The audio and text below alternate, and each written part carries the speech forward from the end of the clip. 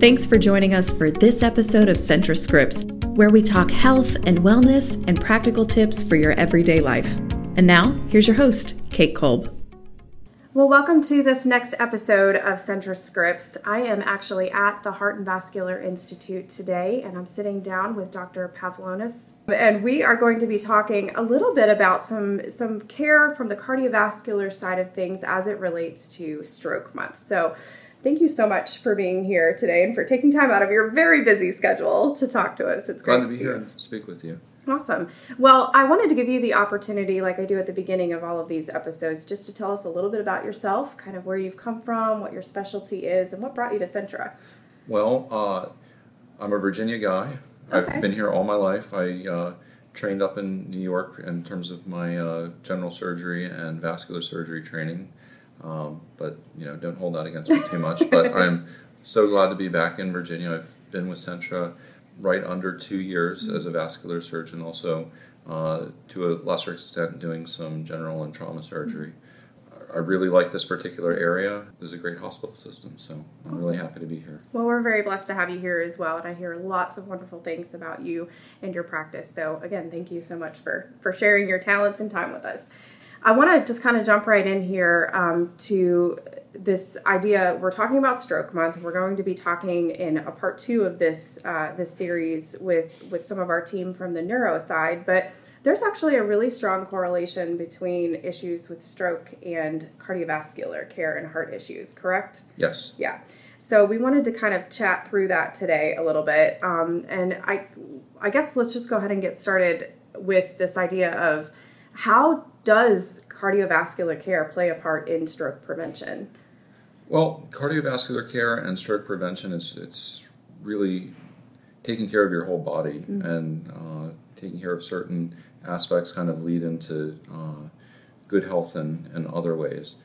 So in terms of stroke prevention, really taking care of all of you is the most important thing that you can do. So with heart disease, peripheral vascular disease, these lend themselves to an increased risk or prevalence of carotid artery disease that can subsequently cause stroke. Specifically, where I'm involved with this as a vascular surgery is with carotid artery stenosis, dealing with narrowing of the carotid arteries. The narrowing or stenosis of the carotid artery itself is not so much lack of blood flow causing stroke, but more so small blood clots and pieces of plaque breaking off and causing stroke. That's where I come in terms of stroke preventative treatment. Specifically, there are several different modalities that I'm able to offer. One is in folks with mild to moderate carotid stenosis, offering what we call best medical therapy, which involves several different medications, but primarily the use of a statin medicine and aspirin, and typically a second antiplatelet medicine. In terms of more invasive type options, fortunately at our institute we have several great treatment options. All of them have risks and benefits and advantages. Those 3 would be carotid stenting, similar to a cardiac cath procedure.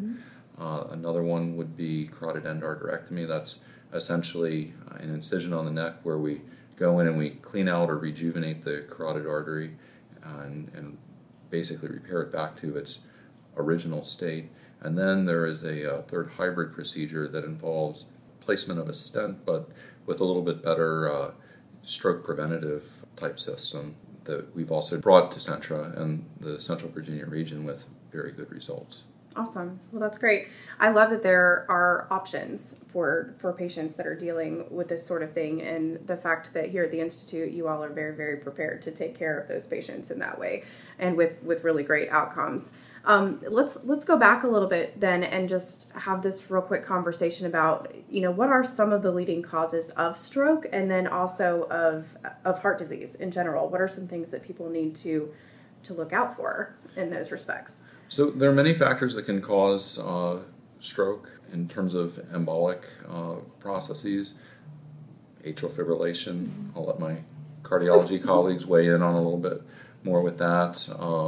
Embolic disease from fractured plaque in the carotid artery, that's something that I deal with. Also, more so for the neuro team would be hemorrhagic or aneurysmal type processes in the brain causing stroke. Okay. And then for heart disease, people that are maybe predisposed to heart disease or, are there certain risks that people need to be more aware of in their life when it comes to, I may be more predisposed to heart disease if I live a life like this? So, for sure, smokers, that's, probably the worst possible thing you could do to yourself. That is, fortunately somewhat of a modifiable risk factor that stopping smoking and never starting again is always a good option. Also, there's some hereditary type problems that lend themselves to higher rates of plaque buildup, and that's very important to know. And most folks, if they carefully look at their family history, if there's a lot of strokes or heart attacks, being in relatively, healthy people, being aware of that and being screened is going to be of the utmost importance. Yeah. So being aware of maybe family history for sure and things that you're putting into your body, of course, on a toxin level, of course, would be something to be aware of as well. So what then can the average person do to prevent heart disease and stroke activity in their life?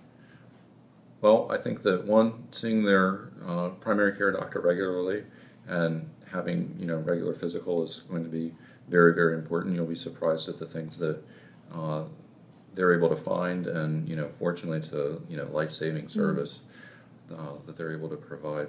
And then smoking cessation is going to be important. Talk about that for a minute, because when we talk about stopping smoking, my brain immediately goes to cigarettes. But are we talking vaping, and where do things like cigars and things like that come into play in that sort of thing? I think that any of that stuff is not good for you, and avoiding that completely just is going to be your best possible way of taking your health seriously. Yeah, just eliminate it altogether. How do things like diet and things like that play into heart disease or stroke risk possibility? So maintaining a healthy diet and a healthy, reasonable weight is going to be important, not just for stroke health, but also for overall body health. Okay, very good. All right, so for those who maybe would be more at risk for stroke, what kind of a patient would that normally be? Is that someone who has no prior history of any heart disease, or are patients more likely to have strokes if there is heart disease? And are there triggering factors that go into strokes happening? That's a great question. So any of the patients that I see in my practice, either they've been initially seen by cardiology and they're being referred to me for a vascular problem, I always have to tease out of their past medical history whether or not they've been screened for any kind of carotid artery disease, because peripheral vascular disease and cardiac disease kind of lend themselves hand in hand to having some form of carotid artery disease. Okay. So with those types of folks, definitely recommend evaluation and at least screening. Of importance, the U.S. Preventative Task Force, they've kind of changed their recommendations in that unless you're symptomatic, either having like a mini stroke or a stroke, they don't recommend screening. I don't necessarily agree with that, especially in the folks that I see that are at such of an increased risk. Right. So for those individuals then that you said would be sort of predisposed to this, are there instances where stroke can just pop up without any type of a medical history background? Do you see that often, or is it mostly tied to some sort of other health event?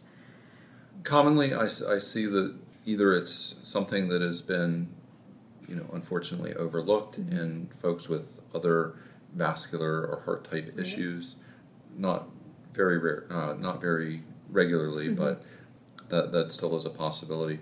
In terms of an otherwise really, really healthy person having this problem, not so much in my experience. There are other kind of trigger issues that you would see before this. Okay.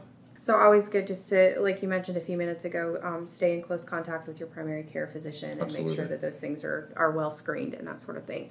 So when a person does have heart disease issues, or maybe a history of stroke-like activity, when would vascular surgery then be either a necessity or something that you would recommend, and how does that work its way into the treatment of that? So anybody that is symptomatic, regardless of their degree of stenosis, if they've had a mini stroke or transient ischemic attack, that warrants further investigation, if not treatment, especially in the setting of carotid stenosis, because an unseemingly mild narrowing of the carotid artery disease can actually be something very bad in that particular case, especially when they're having those types of problems. I think that our primary care doctors that we're partners with, they do a very good job of screening for carotid artery disease and also monitoring it and providing the best medical therapy. In terms of when I get involved with asymptomatic folks, it's when they kind of meet that threshold of carotid artery stenosis. Typically that's in the 70 to 80% range where we would get involved and either provide more closer monitoring at more regular intervals or providing therapy. Okay. And talking about, one of the procedures that you all have just started here within the past year and a half, really, this thing, I will never say this correctly, but transcarotid artery revascularization procedure. Did I say that right? Yes. I said all the words correctly. And this is a procedure that you actually perform here on patients that are needing it. And talk a little bit about that and why that was an important additive to what you all do here at the Institute. So TCAR, or the transcarotid artery revascularization, it's a fantastic procedure in that it kind of takes the best aspects of carotid endarterectomy and the best aspects of transfemoral carotid stenting and kind of marry these two together. In a patient that is anatomically acceptable to this type of procedure, meaning that the artery is accessible and kind of the surgical risk is minimized, it's a great option in that it involves a small incision at the base of the collarbone, overlaying the carotid artery, and we're able to go in and place a stent directly into the carotid artery. Kind of the real benefit with that is that the neuroprotection from any kind of embolic or plaque breaking off is fortunately minimized because of the flow reversal device that protects the patient while they're getting this procedure. Typically, this is a same day, overnight procedure, and so far we've achieved our TCAR Center of Excellence, so we're the only one in the Central Virginia area that has this designation. So TCAR is not for everybody, again, because of certain anatomical constraints, but nonetheless, we still have other very good options, which are also transfemoral stenting. Two of my cardiology colleagues, they do a fantastic job, and we collaborate regularly on patients that would be a better option for.